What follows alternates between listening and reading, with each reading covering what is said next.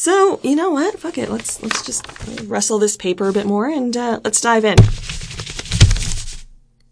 This is the unedited content you guys wanted, guys. You're going to hear this. You're going to hear... You just want to eat that chip. I did, but I also enjoy the fact that I don't have to edit that out. Great. Okay, Nicole asks, what are some of your favorite movies outside the horror genre? Oh, now you're just looking at me expectantly. Well, yeah. Okay. So a couple of mine that I always go to, stop looking at my paper, are True Romance. I love that movie. Yeah, I love that movie too. Yeah, it's great. And I love it because it's kind of the perfect combination of a lot of different things. Like it's funny, it's violent, it's a gangster movie, it's a cop movie, it's a drug movie. And it shouldn't work, but it does. Mm-hmm. And I think it works because it was before Quentin Tarantino became Quentin Tarantino. And he was probably a little bit more disciplined in his writing and had a director, R.I.P. Tony Scott. But I actually think Tony Scott is a really good director. He's did a bit more kind of popcorn, action-y kind of flicks, but he has a great sense of storytelling and scope and character, actually. And I think that's why so many of his films have created iconic characters. But True Romance is kind of the strangest, and I love the Hans Zimmer score. I mean, it's not genre. I'd call that horror adjacent. Would you? It's so violent. Yeah, but that's not horror. I don't know. I feel like a lot of my friends kind of, it comes up a lot within horror circles. Right. Yeah. Okay. And you know what? That fucking scene between, is it Dennis Hopper and Christopher Walken? I can't hear that song and not think of that scene. Oh, it's so good. Mm-hmm. It's so good. And that entire soundtrack, that film it's incredible. Is like, yeah, it is incredible. The costuming is amazing. Yeah. And I showed that film to, one of my oldest and dearest friends, Alice. And, the first couple scenes, she was like, I don't know. And we were in high school. And she was like, I don't know. What is this? I don't like it. And then by like half an hour in, she was totally sold on it. Yeah, yeah. So now whenever one of us is having a bad day or we haven't talked in, a week or so, she'll text me or I'll text her, you're so cool. And that's our little like check-in thing. Aww.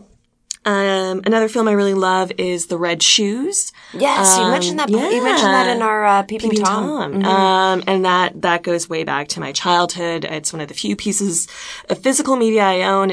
I have the Criterion edition, and it's wonderful. Oh, and it's heartbreaking. I do. And it's beautiful, and I fucking love it. I'll lend you you can play DVDs, right? No, I feel like all your shit here is so high tech. Yeah. DVDs are, yeah. Okay. I'll next time I see you, I'll bring the DVD. Great. Because, I'd be really curious to hear what you think about it. Another film I really love, I think I've talked about this on here before, with Nell and I, British comedy from the 80s that's set in the 60s. And it's very funny and very dry and also kind of dark and pretty sad. Speaking of dark comedies, another film I love is Heathers. And then I was kind of, Dick. You can't edit that out now. Andrea's too popular. And then I just also put on here, I was kind of doing this at work and I was, putting together two films, which I often go back to. And I'm always pleasantly surprised by how much I still love them. Two films, very similar in name, couldn't be more different. Which ones? Clue and Clueless. I love them. They're funny. They're charming. Clue is amazing. Clue is fucking fantastic. You know, there's a live, like, dinner theater performance of Clue in Salem when we're there. I know. I don't know how I feel about that. I'm into it. I just don't know if we're going to make it fit. Right. And then I thought I'd throw in, two films I've seen recently, that I thought were really good.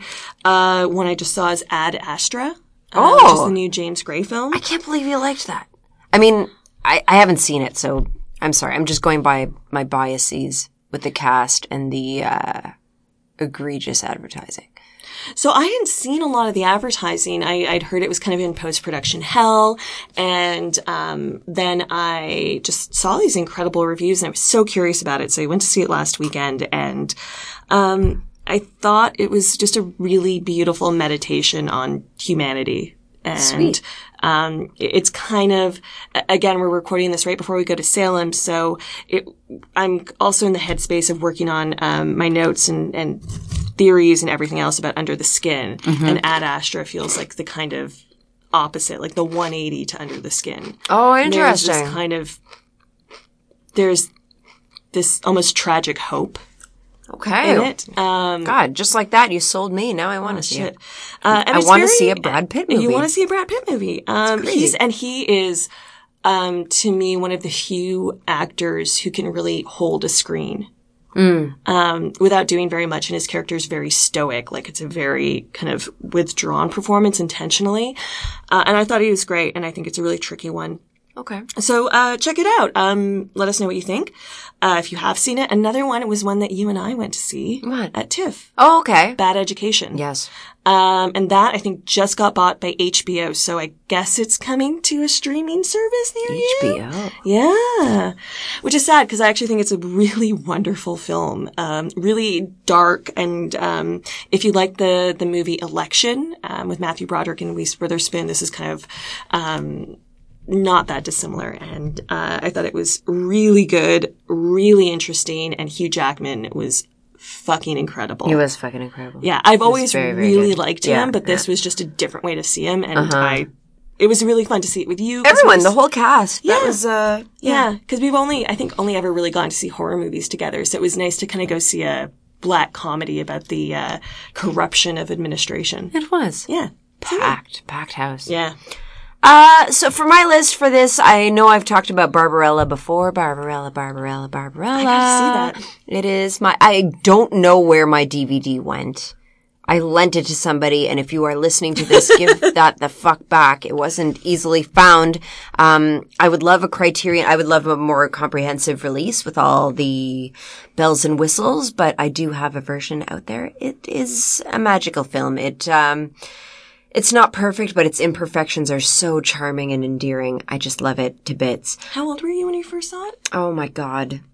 15, 16, super impressionable, this is weird, and I like it because it's weird, but this is also igniting my mind in a way that I didn't know films could do that. And it's seminal to my interest in film and my passion for culture and film, and I almost didn't want to bring it up because I feel like I'm banging this drum all the goddamn time. So on another tangent, Jesus Christ Superstar is one of my top 3 films of all time. This is Norman Jewison directed this, and he directed this Canada. This Andrew Lloyd Webber rock opera on location in Jerusalem. And the energy and the passion in this particular rendition, like, I do not give a shit for any Broadway performance of this particular play because I'm all about the movie. Yeah. I'm all about the movie cast, the costumes, the sets, the everything. I'm obsessed with it. It's amazing.